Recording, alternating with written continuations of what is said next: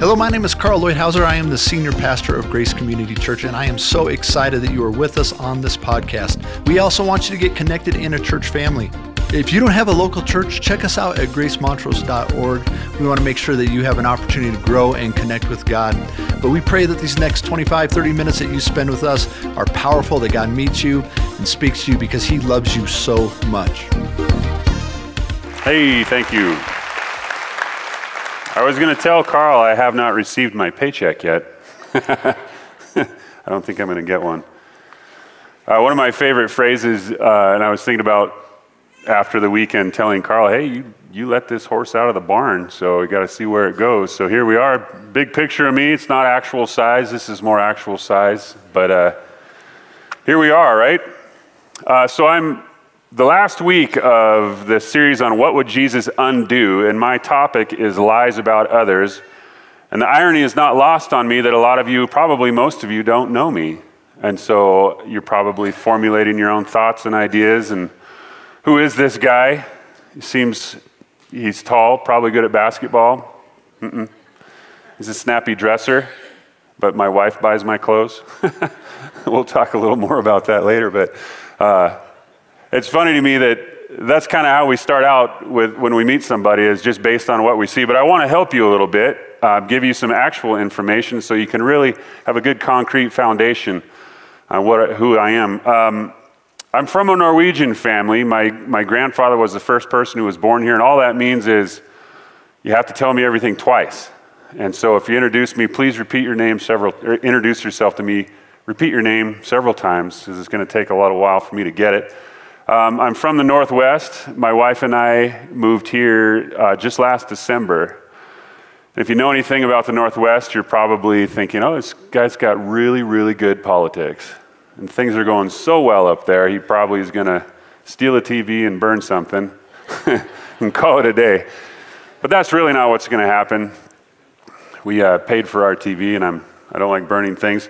The worst part of all, and I even hesitated to put this in my notes because I'm pretty sure Foursquare bylaws have something in there about general contractors speaking in front of a Sunday morning service.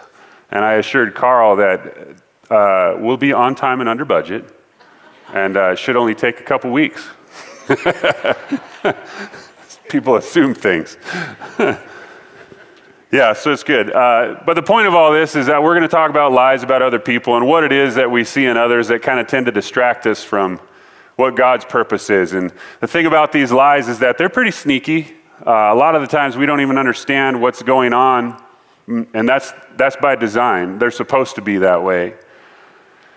And they tend to appeal to our selfish nature. You know, we like to see things in other people that would maybe build us up or maybe help us feel better about ourselves.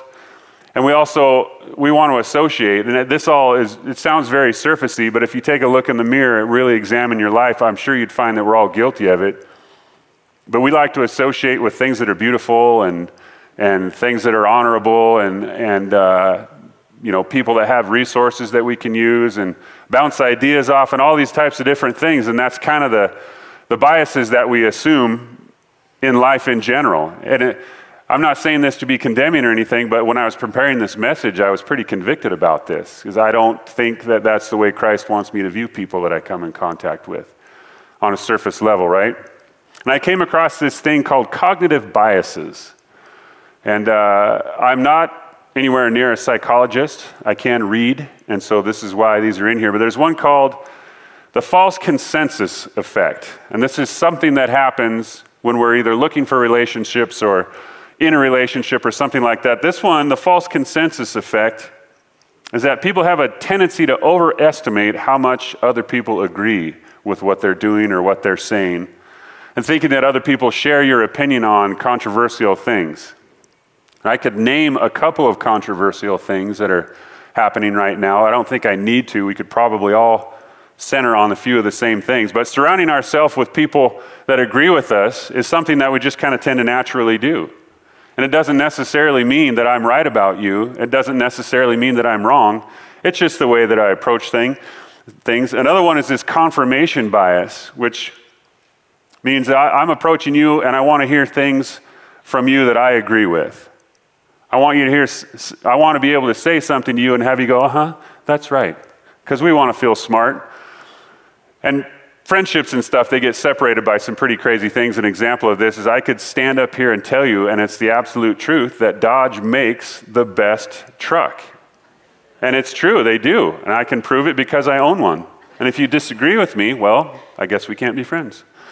But that's the confirmation bias. Another one is called the halo effect, meaning my initial impressions of somebody, when I see somebody, my initial impressions of them are going to influence what I think and what I say and how I react to them. And a good example of this is a person who goes into the doctor's office. The doctor is going to look at them, and based on their background and everything, they might make an assessment before they even have the medical charts, And if you're a doctor in here, I'm not saying that that's you. I'm just saying that would be a tendency a lot of the times, because we do it. I do it with people. And the halo effect, it's kind of the effect of, if somebody is attractive, they must be good, right? I can be friends with them because they're somebody that's worth hanging out with. Or if they're confident, then they're competent. People have been telling me all the weekend, man, Jeremy, you seem so confident. Well, you just don't know. I appear confident, but I'm not always confident. And confident does not necessarily equal competent all the time. Or a hard thing is if a person is poor, well, they must have made some unwise decisions in their life. If their car is broken down, they must not know what's going on. Or if their shoes are ratty or whatever it is, we just base our initial impressions on people based on what we see. But they're all lies, and they're all based on this what is beautiful is good principle. And the things that I can see that I like are worth investing in. And it's all just these lies. Then there's another thing I came across, that there's some people in the world, and this is based on lies that I see that are beyond reaching, that I've fallen too far off the edge of the cliff, right? That we can't get to them, so I'm going to move my energies and intensities over to someplace else, leaving that behind because it might just be too much work, or it might cost too much, it might take too much time, it might adjust my schedule more than I want it to be adjusted. And the only thing I say to that is nobody's beyond Jesus' reach. And if you were here for the baptism a few weeks ago, there were some awesome, awesome stories of Christ turning people's lives around. Not based on the lies that we saw, but things that happened to people, and then Jesus got a hold of them, and instantaneously the 180-degree turn happened, and they became followers of Christ. And the last one, well, the only thing I would say to that is I had a youth pastor back in the day when I was younger, obviously, and he looked at me and he said, hey, what the first thing the youth pastor he was the new guy and the old guy had gone out. He said, what the first thing I heard about you was, Jeremy? I said, no, tell me. And he's like, I heard you're a total screw-off. Well, thank you. And it may have been true to some extent. But he looked at me and said, I think I see a little bit more in you than that. And so I'm going to call you up. And I'm thankful that he did, because it made a difference in my life. So nobody's beyond reaching. The third thing I came across, and this one was super convicting to me, and I had to kind of revisit my God a little bit and redefine who the Lord is, because I started to wonder if I was living my life under the impression that God had made some mistakes with people. That somebody, and the thought is that why would somebody kill so many people? Or why would somebody create so much havoc in a marriage? Or why would somebody cause so much strife and pain? Surely that can't be part of God's plan. Maybe that was a mistake. Or maybe God had some kind of an advisory committee that failed him. And he's going back to his committee and say, well, where were you on that one? You didn't tell me about that. But that makes God not God, right? And the conclusion I came to is that God doesn't make mistakes with people. So what's the difference then? I don't think God has ever gotten to a point where he says, you know what? I'm tired. This will do. Or this is good enough. And when he created us, he doesn't look at us and say, it'll do. I think I can get some good stuff out of that person. I can tell you without a doubt that God hasn't said that about you. But it's all these lies that kind of infiltrate and distract and keep us from seeing people the way that God has intended us to look at each other. Genesis 1:31 says, God saw all that he had made, and it was very good. And this is after creation happened. He didn't say, that'll do. I feel pretty good about that. He said, this is very, very good. So I know beyond the shadow of a doubt, God hasn't said about me or you or the others that we come in contact with, I guess, it worked out all right. Didn't fall apart. He has said, no, I see this. I see you. I see the people around you, and it's very, very good. So then what's going on in my life? Because like I said, preparing this thing was a kind of a tough road for me a little bit. As I looked at the people that I was relating to and the people that I came in contact with, why am I not more effective? Why do people not come to Christ because of my witness? Because that's what the Great Commission is, right? Go and make disciples. Go out into all the world and change people's lives for Christ. So what am I doing wrong? And the problem is that these lies that get woven into our life all over the place, they just bump us off track a little bit. And they cause us to see things not the way God had intended them to be, and distract us from what God's purpose and plan is for other people's lives. Psalms 134, verse 13 through 14 says, "For you created my inmost being."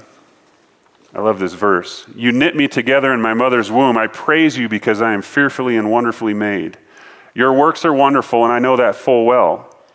My frame was not hidden from you when I was made in the secret place, when I was woven together in the depths of the earth. Your eyes saw my unformed body. All the days ordained for me were written in your book before one of them came to be." It's pretty good to know that, right? I mean, if you believe it, if lies haven't infiltrated enough to distract you from the truth, but to know that God said, hey, I have a plan, like it or not, I'm going to put Jeremy in the world, or I'm going to put Mike in the world, or I'm going to put Sue in the world, because that's what the world needs right now, and my plan for the world involves them. And so I'm going to take this person, I'm going to knit them together for exactly what I want them to be for such a time as this. And it's no mistake that we live in this time. And I think a lot, about my kids. I have 3 kids. Actually, one of them's having a birthday today. He's 13, so I officially got to increase his pay. He knows everything now. I can't wait for him to be 20. I can take him back down a little bit. But yeah, I think a lot about my kids, and that it might not be so easy for them to be a believer in Christ in the future.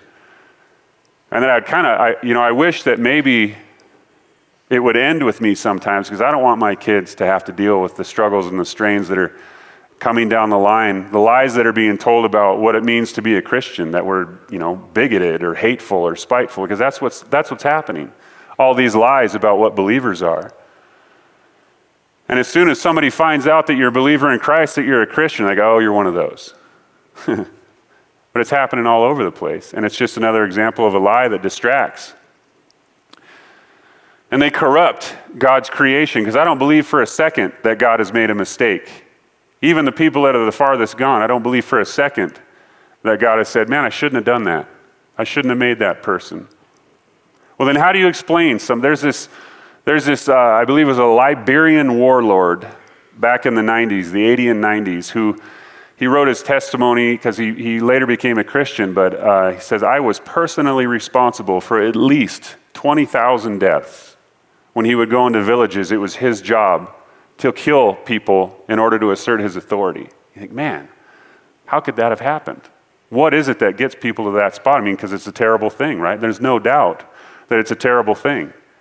And yet here this man is, he's opened up an orphanage, and he's serving kids in underserved communities, and he's saying, man, God changed my life. I need to redirect my energies towards saving people. Because nobody's too far gone. Nobody is. But these lies, they change the way that we react. They change the things that we see. They allow us to look at people on the surface level. They allow us to see things that are obvious. Because human nature is, if I can see it, I can fix it. But when you're fighting this battle that's not on a physical level, it's harder to fix. And Jesus doesn't view us on that level.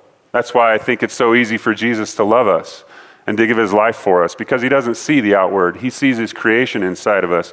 In fact, I think That even though we're operating sometimes in a corrupted way where, we've got this corrosive element of sin in our lives, God still views the qualities in us that he's created and the passions and the drive and the desires and stuff. And while it's misdirected, he's waiting for somebody else to intercept that lie and say, hey, that's not the road that God had for you. I appreciate who you are, but here's what God has in mind for you.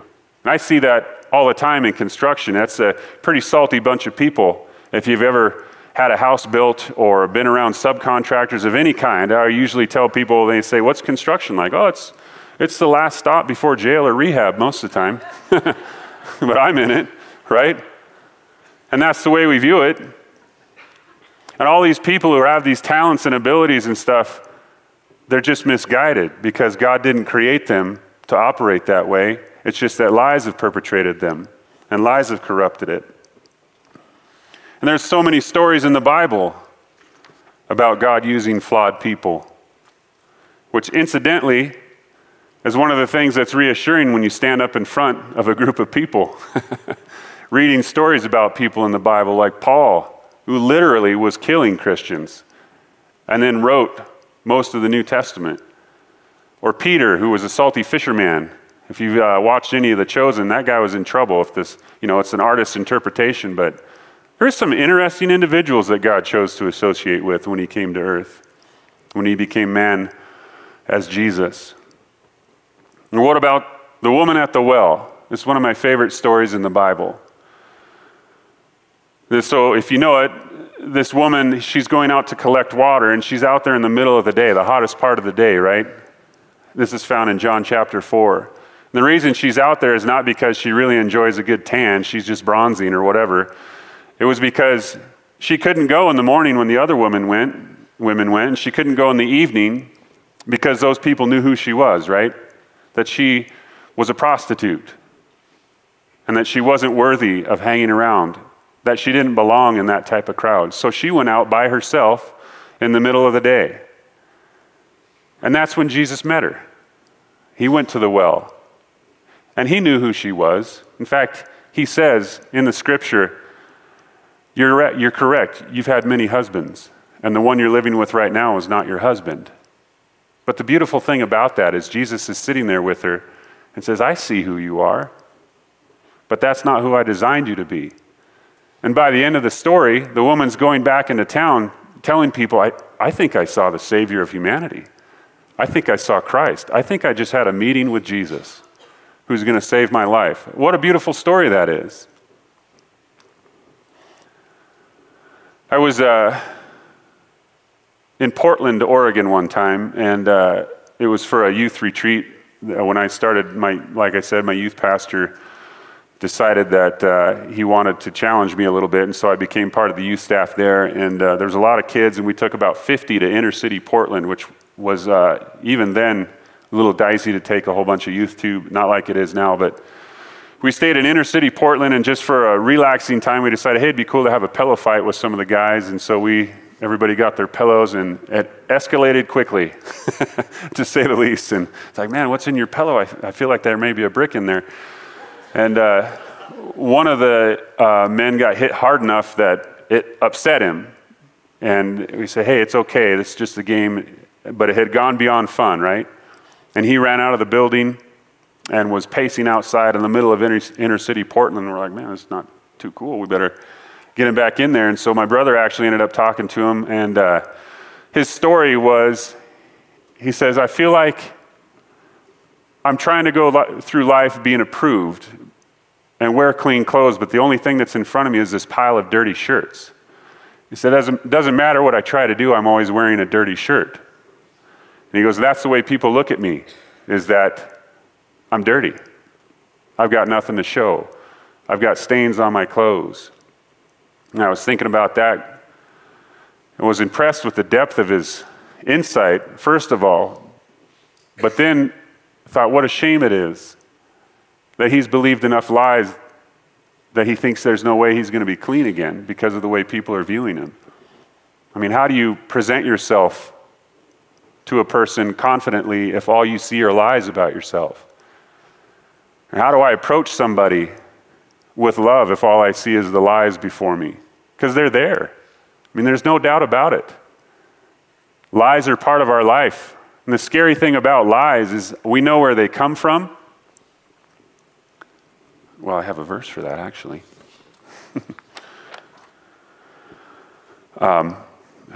Shoot. We know where they come from, but the critical thing is that these lies about others have to go through me. They have to be a part of my conversation. They have to be a part of what I see in somebody before they become effective. And I don't always look at people around me and say, man, do I or can I even see them as fearfully and wonderfully made? Or am I just looking at lies? Because the truth of it is, like I've said, God didn't create people to engage in sin. He didn't create them to live a lie. God didn't make a mistake with people. I mean, His Word clearly says it, that He knew us before we were formed. At the beginning of time, He put us here in this room today to draw people close to Him. So I wonder if I see the hand of the Creator at work in other people around me, because it's really not easy. 1 Peter 5:8, and this applies all throughout life. I mean, if you can get this into your head and into your spiritual walk, this will make a difference. But it says, be alert and of sober mind. Your enemy, the devil, prowls around like a roaring lion, looking for someone to devour. Now you get this picture in my head of a lion with blood all over its mouth, eating a gazelle carcass, and just happily, contentedly ripping the thing apart. And that's the picture we get of the devil. That's the picture we get of our enemy, because he's out there. And he would love nothing more and then to destroy people through just a little bit of a lie, or just distract us a little bit, just bumped us off course just a little bit to where we don't have an effective witness to somebody that's close, somebody in the cubicle next door, or passing in the hallway, or somebody that we can develop a relationship with. So how do I get to see past these lies? I mean, like I said before, if I can see stuff, I can fix it. And I'm kind of a mechanical person. You know, my boys and I ride motorcycles, and it's easy to take something apart and say, oh, there's the problem. We can put the parts together and make it run again. It's easy to fix things that you can see clearly. It's pretty tough to fix things that you can't see, that you can't get a hold of, that you can't grasp. In Ephesians 6:12, says our struggle is not against flesh and blood, but against the rulers, against the authorities, against the powers of this dark world, and against spiritual forces of evil in the heavenly realms. Well, how am I supposed to fix that? There's a big battle going on that I can't see right now. But it doesn't make me less of a part of it. And it doesn't mean that it's not happening to me. It doesn't mean that I haven't been viewed as something that I'm not because of lies that have intercepted me. And it doesn't mean that you haven't been viewed that way either. It just means that there's a battle going on. And there's an enemy who's trying to weave lies into all of us around us. Trying to say that, hey, that person's not worth investing in. Don't waste your time with that person. Or that one's too far gone. Or I don't want to associate with that person because it's not beautiful. It's going to cost me too much. I was thinking a couple months ago, Pastor Arnie, who does the Extending Grace, he shared on the mission that he's about, and one of the things he said is, you got to be careful before you judge people that you can at least take a few steps in their shoes, right? See what their life is like, find out where they came from, and try to deliver a message in spite of what our biases are. And this idea that Satan is roaring around like a lion, looking for someone to devour, looking for someone to destroy. I mean, he hates the fact that we're doing our best to serve Christ. He hates the fact that people stand on the pulpit and say, reach out, find someone to deliver the message to. My personality says, oh, really? You hate that? Well, I'm going for it. I don't want you to win. I don't want you to take other people with you. And so here we are, right? And we have a group of people sitting next to you now that are here because somebody reached out to them. Maybe it was a father down the way. Maybe it was a friend at work. But we're all sitting here because somebody saw past the lies and reached out. and made a commitment to draw people in. And I know beyond the shadow of a doubt, and it's because it's not me and it's because it's not you, that if we change the way that we view people and are able to look through the eyes of Jesus at people, there's no end to what could become of this ministry. There just isn't. Because it's not about me. And it's not about you, frankly. It's about us together doing the will of God, doing the work of God, and trusting that He's working through us and helping us see through lies and helping us understand that these are God's created people. That yes, the person that I'm seeing, that on the outside, I would think, man, you are one messed up individual. That's a creation of God. That's not the road God put in front of them. That they are fearfully and wonderfully made, that they were knit together in their mother's womb, and before the beginning of time, God put them in your path for you to do something about it. In spite of our nerves and in spite of our fears and in spite of our doubts, there's you might have heard of this group, U2. They've been around for a long time, but one of their songs, it has a line in it that says, we're injured in fear and wounded in doubt. Man, that came out really smoothly. That was powerful. We could white that out of the recording maybe, and I don't know how you digitally white something out. I'm going to try again. Injured in fear, wounded in doubt. Yes. But it's so true that these lies, these fearful lies that we have, you end up limping around halfway committed to spreading the gospel, because what if this person rejects me?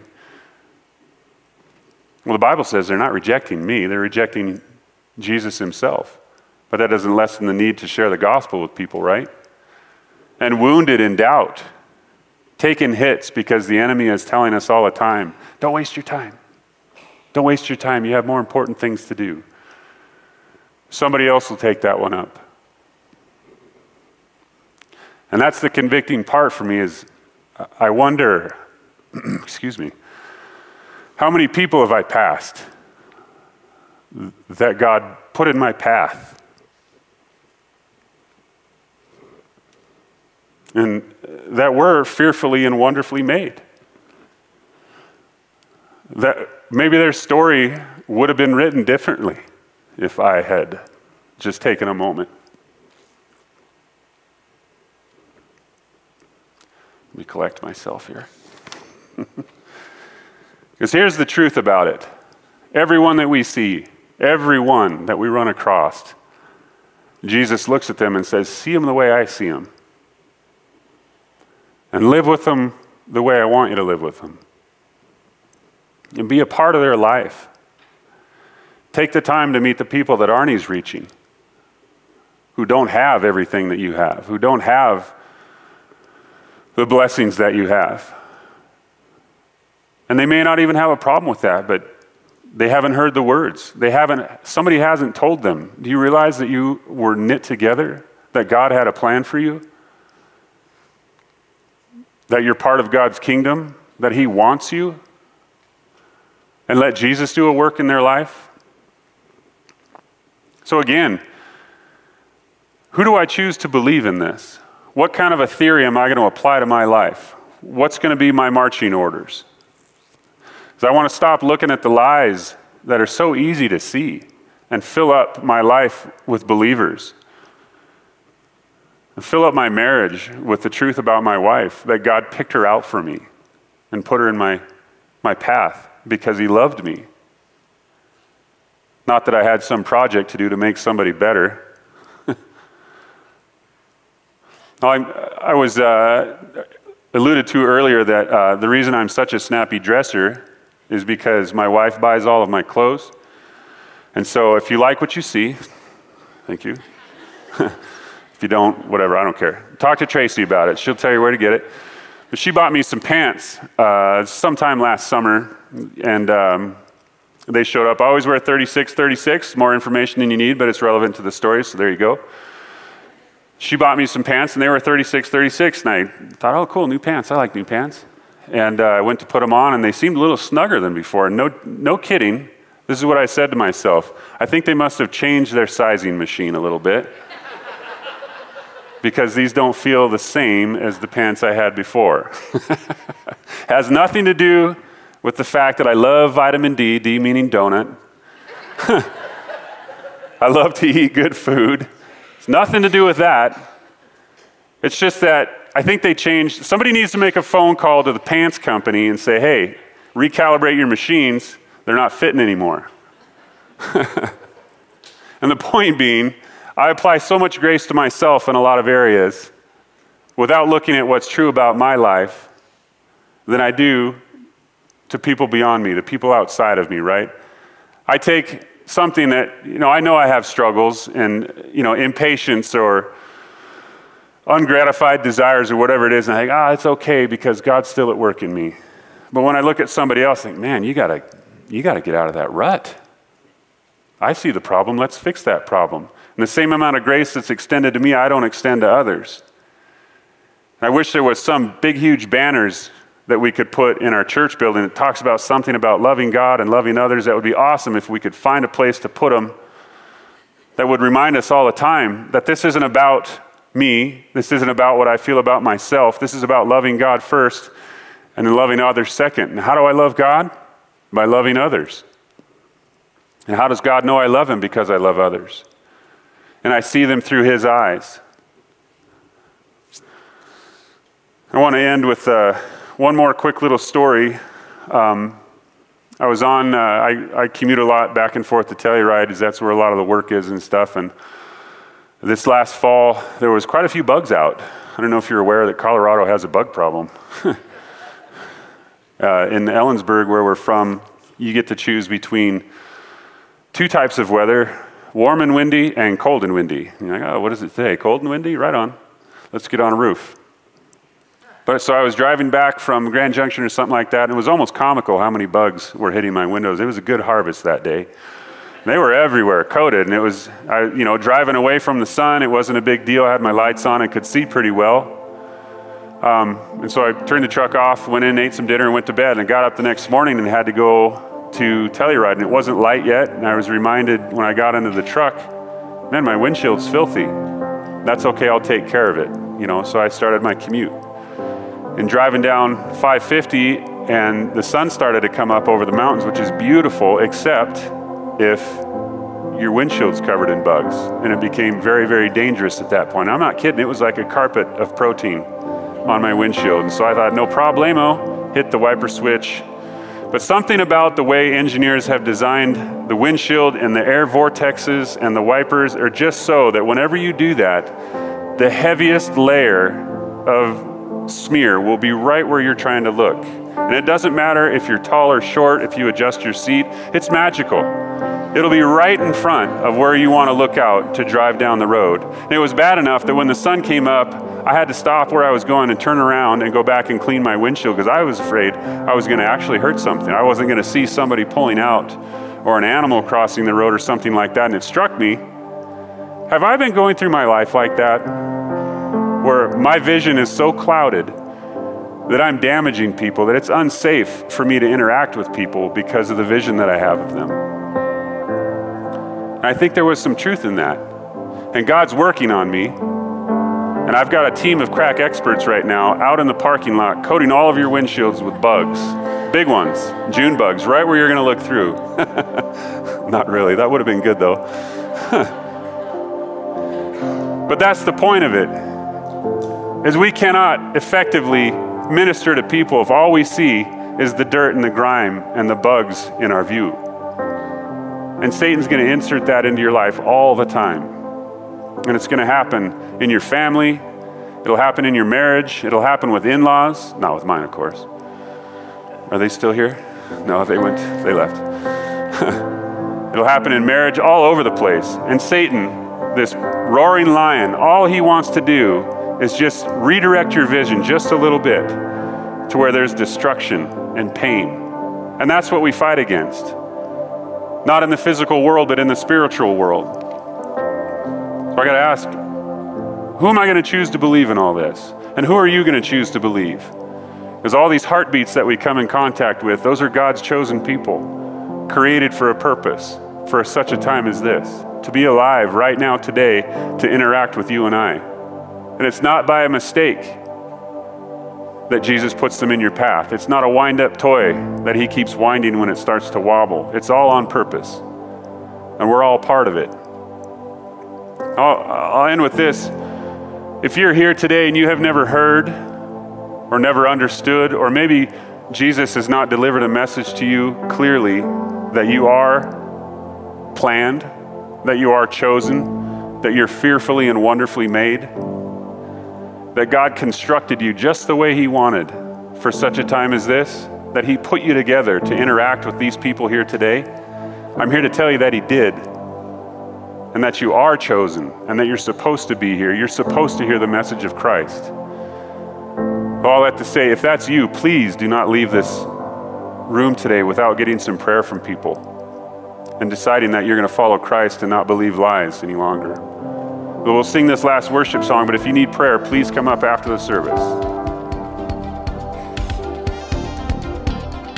Thank you so much for being with us. I hope that God spoke to you.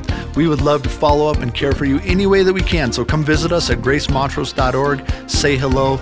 Let us know what we can do to help you grow in him. God bless you.